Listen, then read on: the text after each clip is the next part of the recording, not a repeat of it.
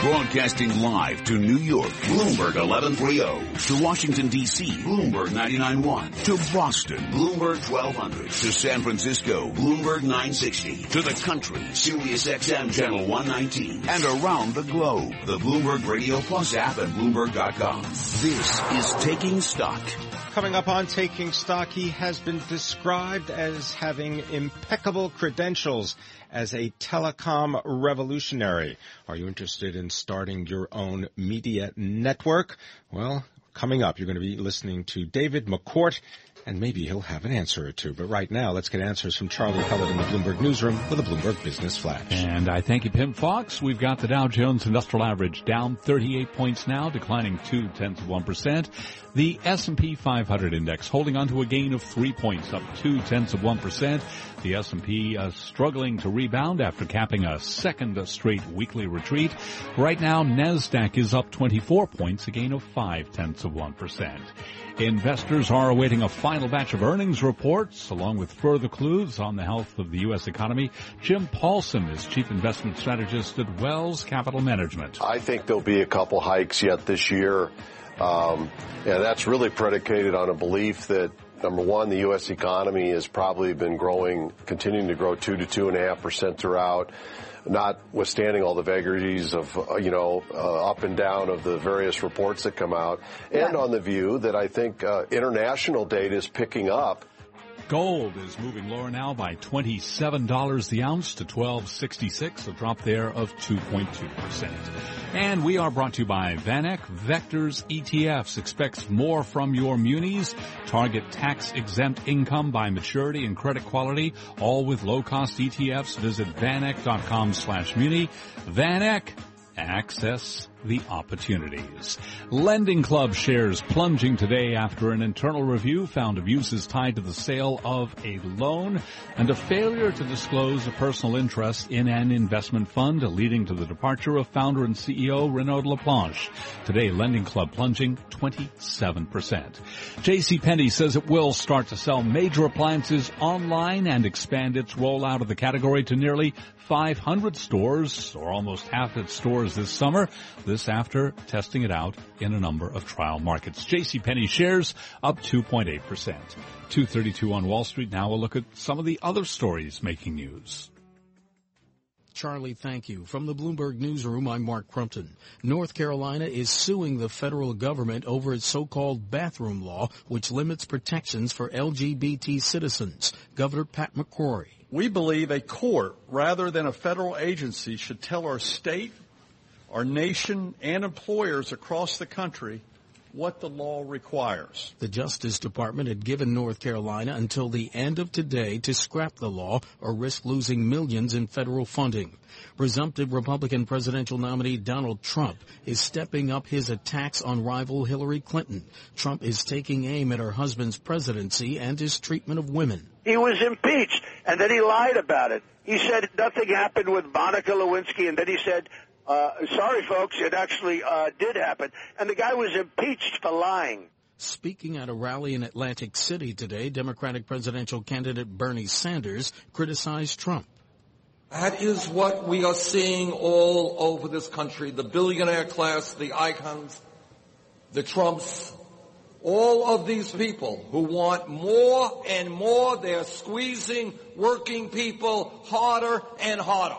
At this point, Sanders has no mathematical path to the nomination without winning over many superdelegates already pledged to Hillary Clinton. An inmate who escaped from a minimum security prison in New Jersey last week was tracked down and taken into custody today. Lacey Township Police say Arthur Buckle was located near the Garden State Parkway. Global News 24 hours a day, powered by our 2,400 journalists in more than 150 news bureaus around the world. From the Bloomberg Newsroom, I'm Mark Crumpton. Charlie? And we thank you. And again, recapping, the S&P 500 index is up 3 points, a gain of 0.2%. I'm Charlie Pelleton. That's a Bloomberg Business Flash. You're listening to Taking Stock with Kathleen Hayes and Pimm Fox on Bloomberg Radio. The telecommunications industry, it is not mundane in any sense of the word, with the combination of the internet and cable. You have a worldwide network that brings all of this information, whether it's on the satellite or cable or in the air. And to help make sense of all of this, we have David McCourt. He is the chairman and the chief executive of Granahan McCourt Capital, and I want to welcome him to the studio. David, thank you very much for being here. Thank you for having me, Pimm. Now, before you came on, I wanted to alert you that I was going to ask you about your past, because I bet most people would not believe that you have a first, as I would call it, in American business. And I'm wondering if you could tell people what this first was. Well, thanks, Pimm. I've been in the media and telecom and technology business for a long, long time. And we have a couple firsts. Luckily for us, we built the first competitive phone company in America, a company called Corporate Communication Network back in Boston a long, long when was time that? ago. That was in the 80s, I guess. It was in mid-80s. This was when there was just one phone company called AT&T. So there wasn't really there wasn't the baby bells back then. You know, there was just one phone company.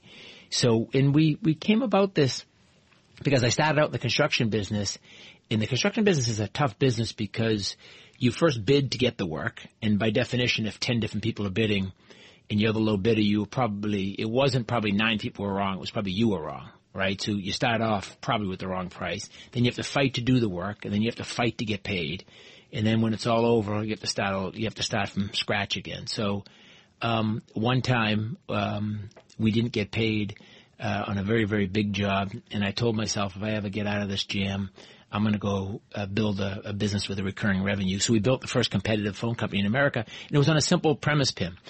I observed that more computers were talking to computers than people were talking to people.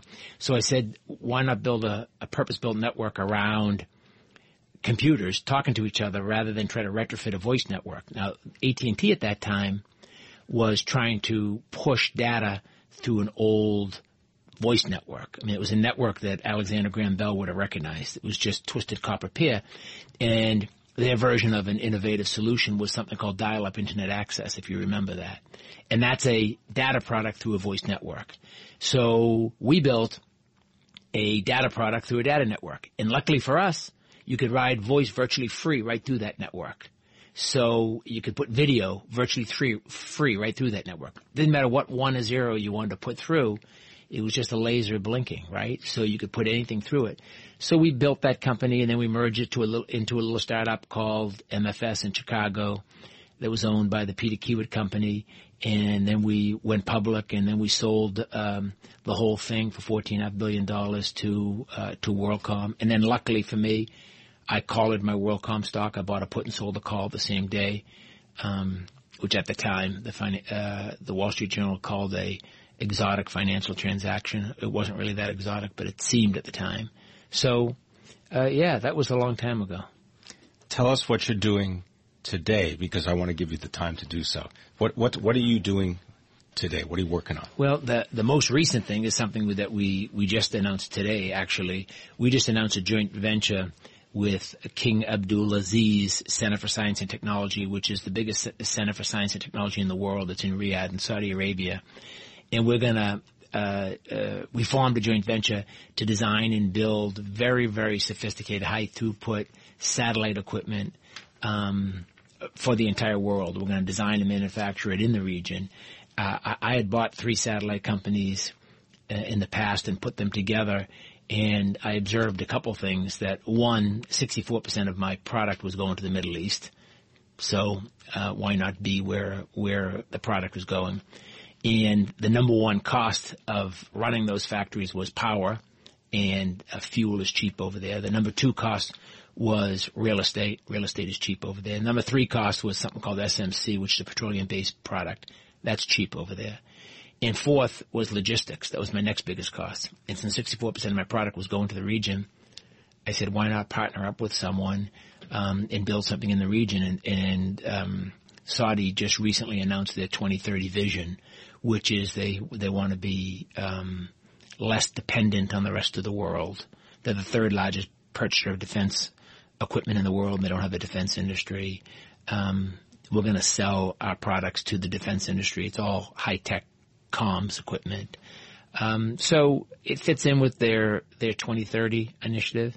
fits in with what we like to do, Pimm. Everything we do, it has either we enter a market where there's a technological change, a regulatory change, or a consumer behavioral change taking place. And we like that because there's always people richer and smarter and better capitalized than us. But we think that we believe that we think clearly when there's a lot of change.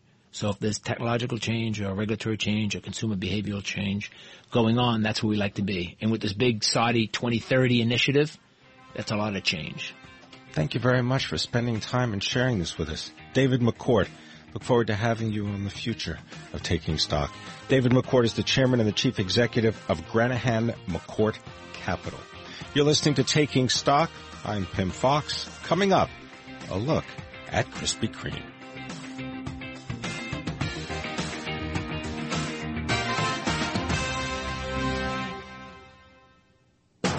Bloomberg Taking Stock is brought to you by Benzel-Busch Motor Car in Englewood, New Jersey, offering a commitment to service, luxury, and value with total transparency from America's premier automotive dealership. Define the way you drive at benzelbusch.com.